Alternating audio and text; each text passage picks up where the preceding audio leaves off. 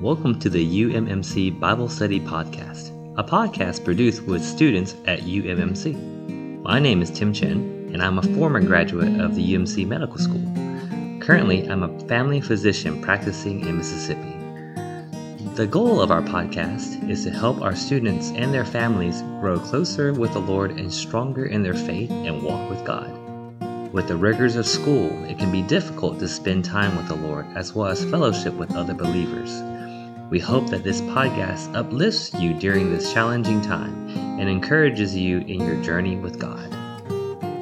Welcome back to the UMMC Bible Study Podcast. Again, I've got Christian with me today. I really enjoyed our last podcast concerning the book of Romans, specifically the gospel of God, and I hope you guys did as well. We will be continuing on in Romans chapter 1 today until the end of the chapter. And I feel like I need to re-emphasize again that when it comes to the Bible, we just have to be faithful to speak the truth as revealed in the Bible. As we get into the next two chapters, it will be completely counter to our culture and concept. But if we open to the Lord and turn to Him and ask Him, I believe He will show us His heart and His full salvation.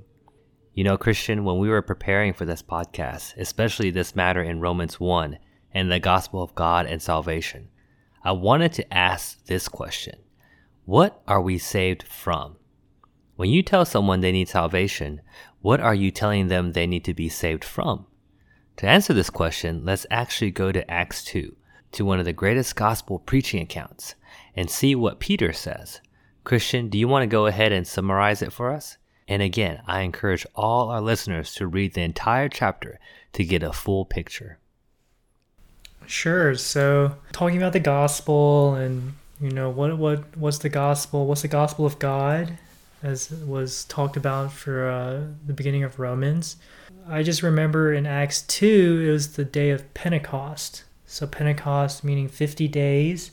50 days after the Lord's ascension. And the disciples were in Jerusalem and they were praying. They were praying. And all of a sudden the Holy Spirit just pours out on them.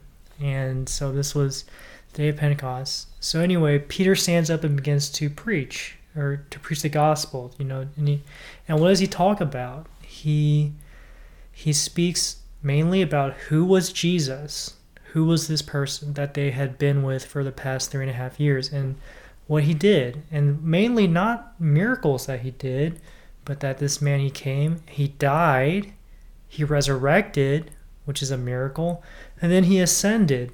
And after he ascended, he poured out the Spirit upon them. And then he concludes his gospel message by saying, he says there, "Be saved from this crooked generation." So that's Acts 2:40. So I think that's striking because the gospel that maybe many of us, including me, first heard is something along the lines of, if you don't believe in God, you're going to go to hell. Something like that. But that's not the focus of this gospel. The focus was who was Jesus, what he did, and then be saved from this crooked generation. Yeah, my experience of salvation was a lot like you, Christian. When I first heard the gospel, it was also something along this line that when I die, where do I want to go? Do I want to go be with the Lord or go to hell? And yes, while there is this eternal part of our salvation, and yes, I want to be with the Lord after I die, Peter here in Acts 2 had a different emphasis. He said, be saved from this crooked generation, or some translations translate perverse generation. I have to be honest, I've heard the gospel preached many times, but I don't think I've ever heard this included before. Yes, we need eternal salvation from the lake of fire, but we also need salvation from this crooked generation. Now, before we go to Romans 1 to see what is this crooked and perverse generation, I want to point out that when Peter mentions this generation, he's not talking about Generation X versus Generation Y. He's also not talking from the angle of this young generation doesn't know anything and my generation was better. That's not what he's talking about. He's talking about this age as a whole. And I think Romans 1 defines that for us. Christian, do you mind reading the verses? We will be in Romans 1:18 to the end, but we will focus on these three verses here, 18, 21 and 25. For the wrath of God is revealed from heaven upon all ungodliness and unrighteousness of men who hold down the truth in unrighteousness. Because though they knew God, they did not glorify him as God or thank him, but rather became vain in their reasonings. And go ahead and read 25. Who exchanged the truth of God for the lie, and worshipped and served the creation rather than the Creator, who is blessed forever. Amen. Wow, so not exactly the most positive verses in the Bible, but I think Paul is really wanting to paint a picture for us. One of the commentaries I was reading says that for a bright picture to really stand out, you need a dark background. Two things we want to focus on here. Number one, our salvation starts right now. Yes, our salvation also includes our future, but we need to be saved from these things right now. Number two, you can read here a list of things and argue about, well, this isn't what he really means, or, well, this one isn't as bad as that one. That's not what we are focusing on. What we want to focus on is what is the source of this crooked age? What's the starting point that set all this in motion? Looks like you want to add something, Christian. Just a comment about, this perverse generation, being saved from this perverse generation, and the situation being described in Romans. Again, this is kind of bringing our salvation to something that's very present, right? Our salvation daily, moment by moment, like you're saying, it's not just about what happens after we die.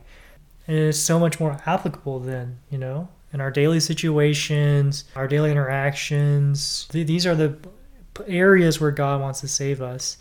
And I also wanted to mention, reading the end of Romans 1, it seems like seems very negative. And it seems like there's some man has gotten himself into kind of a pretty bad situation. And there's a third party that's not mentioned here, but I think is very active in this situation. God is here, man is here, but I think a third party not mentioned but is very active is Satan. We cannot forget about Satan. Today there's a lot of problems in the world, and maybe we might think it's just random, but it's not. Right? There is an evil force present. I just want to read very quickly Acts 26:18. This is Paul when he's speaking about his commission. This verse says, to open their eyes, to turn them from darkness to light, and from the authority of Satan to God, that they may receive forgiveness of sins and an inheritance among those who have been sanctified by faith in me. So today, the world situation, our current generation, there is an authority of Satan. And I just feel like I want to mention that, or else it seems like, man's all bad. Like there's a force behind it. Yes, that's a really good point to bring out. And again, when we get into this portion, we want to see what's the source of the downfall of this generation. There are two kingdoms that are at war in this universe, God's kingdom and Satan's kingdom. God's kingdom and Satan's kingdom are in opposition to one another, and they can never be reconciled. And all of the issues start here. As we get into these verses, it actually looks like Paul is painting the fall of man that we got into in our Genesis podcasts. In verse 21, it says, they knew God, but did not worship him as God. And this was actually seen in the story of Cain and Abel. Both Cain and Abel knew about God, right? In fact, Cain even has conversations with God. Adam and Eve surely told their boys about God and worshiping him. But Abel not only knew God, he glorified him as God. What do I mean by that? I mean his attitude toward God was one of glorifying God. God's action showed that without blood there is no forgiveness of sins. By Abel's occupation, you could see that his attitude toward God was probably something like this. You are God. If you say there needs to be blood, then that is the way I will take. God's word is final because he is God. Cain, on the other hand, was opposite of Abel. Cain knew about God, knew the word of God, but his attitude was, yeah, I know you showed that blood is needed for forgiveness, but I'm just going to give you vegetables. It's close enough. He knew about God, but God's word was optional. No reverence to his word. No worship of God and his way. And again, if you listen to the podcast about Cain and Abel that we did, it's not a matter of effort. Raising up a garden is not easy. I can testify. It's hard work. But it's about worshiping God 100%. His way only. His word is truth. And you can see that once Cain didn't take that way, the fall intensified. This crooked generation started to develop. In Romans 1:25, it says they exchanged the truth of God for the lie and served the creature rather than the creator. This reminds me of Cain's descendants. God was supposed to be their provision, their protection, but since they had started to fall away, they made their own. They exchanged God away. Jabal was a farming guru, Jubal was an entertainment Mongol, and Tubal-Cain was a craftsman of war. God was supposed to be man's provision, enjoyment, and protection, but they exchanged God for their own things. Then in Babel, that was a land full of idol worship. Man was worshiping the creature rather than the creator. You get down further in chapter 1 of Romans, and essentially Paul was painting Sodom and Gomorrah. It's really just darkness. Truth was being suppressed. They didn't approve of holding God in their full knowledge. It became an environment absent of God, but it all started with knowing about God, but not worshiping him as God. Yeah, I like that progression that you drew, connecting it to what we've talked about in Genesis, and just considering, this is applicable to us still. We shouldn't be so cavalier about worshiping God in our own way, just kind of whatever way I feel is right, and then oh man, my goodness, this hits on a big point, things that replace God, our entertainment.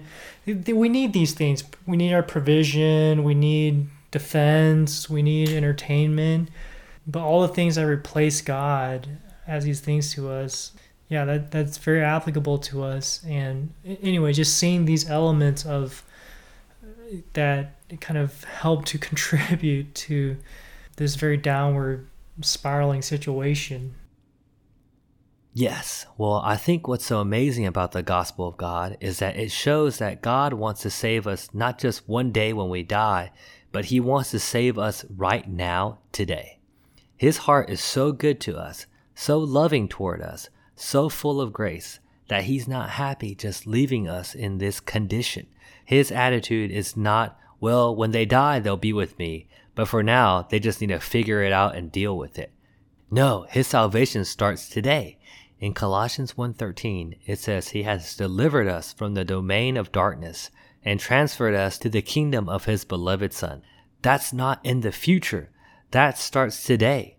Today we can live a life in the kingdom of God. What does that mean?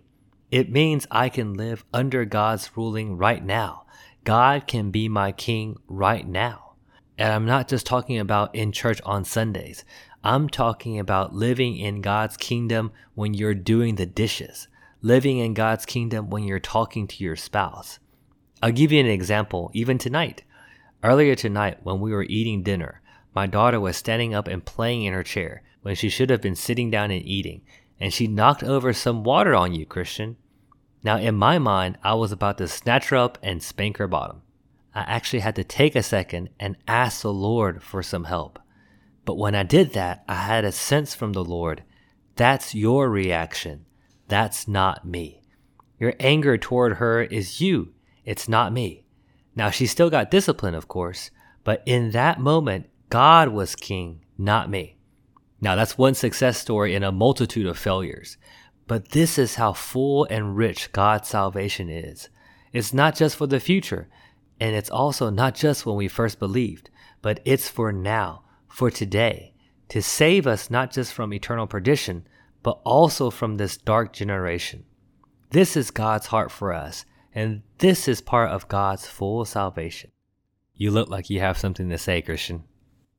Well, I was just considering that talking about this dark background, and Paul opens up his gospel, his book, with this dark background. And I just think it really helps us to appreciate what comes next, the Lord's redemption and his salvation. Otherwise, maybe we're not even aware, If you don't know you're sick, you don't know you need help, right? We might fool ourselves, or today the world might, just if enough people say, oh, it's okay, then we're like, oh, I guess it's okay. But do appreciate Paul in Romans kind of opening up with this real situation. This is real. This is the situation. This is really we can take these verses and we can just look around and yep. And so anyway, from this kind of situation, then I think for me, it helps us to really appreciate, even to realize if we didn't realize, it helps us to realize, oh my goodness, something needs to be done. Something needs to be done. I need, ultimately, I need a savior, right? I completely agree, Christian. We need a savior. We need salvation, and thank God that he sent his son. His son shed his blood and died.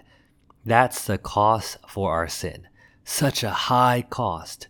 But it didn't end there. He was also resurrected. He ascended to the Father. The Father took the payment. But again, hallelujah, it didn't end there. Salvation didn't end there. He didn't just leave us as orphans here on the earth, but his Spirit is now with our spirit. To those who believe and received him, he's now living in our heart. He's saving us moment by moment. He's not satisfied with us continuing to be in darkness, in a poor condition, stuck in a sinful state. He's saving us from all that right now. I'm really glad we got into this kind of more negative background. For me, really appreciate, how much the Lord has saved us from and is saving us out of our situations, our daily environment. We don't even know, the most of the time, So just really appreciate the Lord for his salvation. Yes, praise God for showing us this dark background, for really showing us the true condition that we are in. And I think as we go along in Romans, we will see that we not only have to be saved from these outward conditions, but also be saved from our inward condition, and how wonderful God's salvation is for that as well. Man, I'm excited to keep going in this book, and I'm so glad that you guys are joining us in this journey in the gospel of God. If you haven't received the Lord yet as your wonderful Savior, I pray that you would open to God and ask him to come into your heart, to be your personal Savior. His heart toward you is so good, and his salvation is so full and wonderful. Feel free to contact us on our Facebook page at Christians at UMMC. We would love to tell you more. Feel free to follow us on Facebook and Spotify to get notified immediately when our weekly podcasts are ready. Until next week, I hope you guys enjoy his wonderful salvation of making sinners sons of God. Has no rest. Deep within I feel the pain. I'm condemned from all my guilty stains. Oh, my life of misery in this world of vanity. As I searched for happiness, my reward I received just emptiness.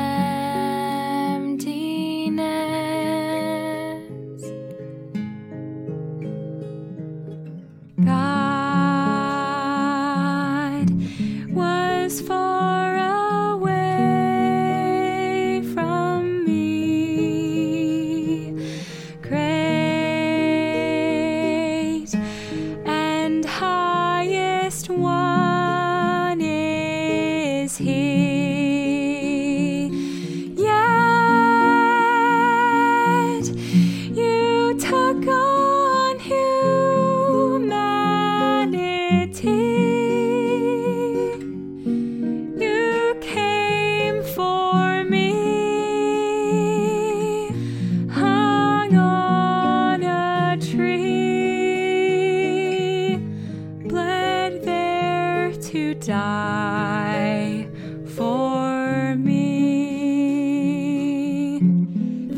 That's why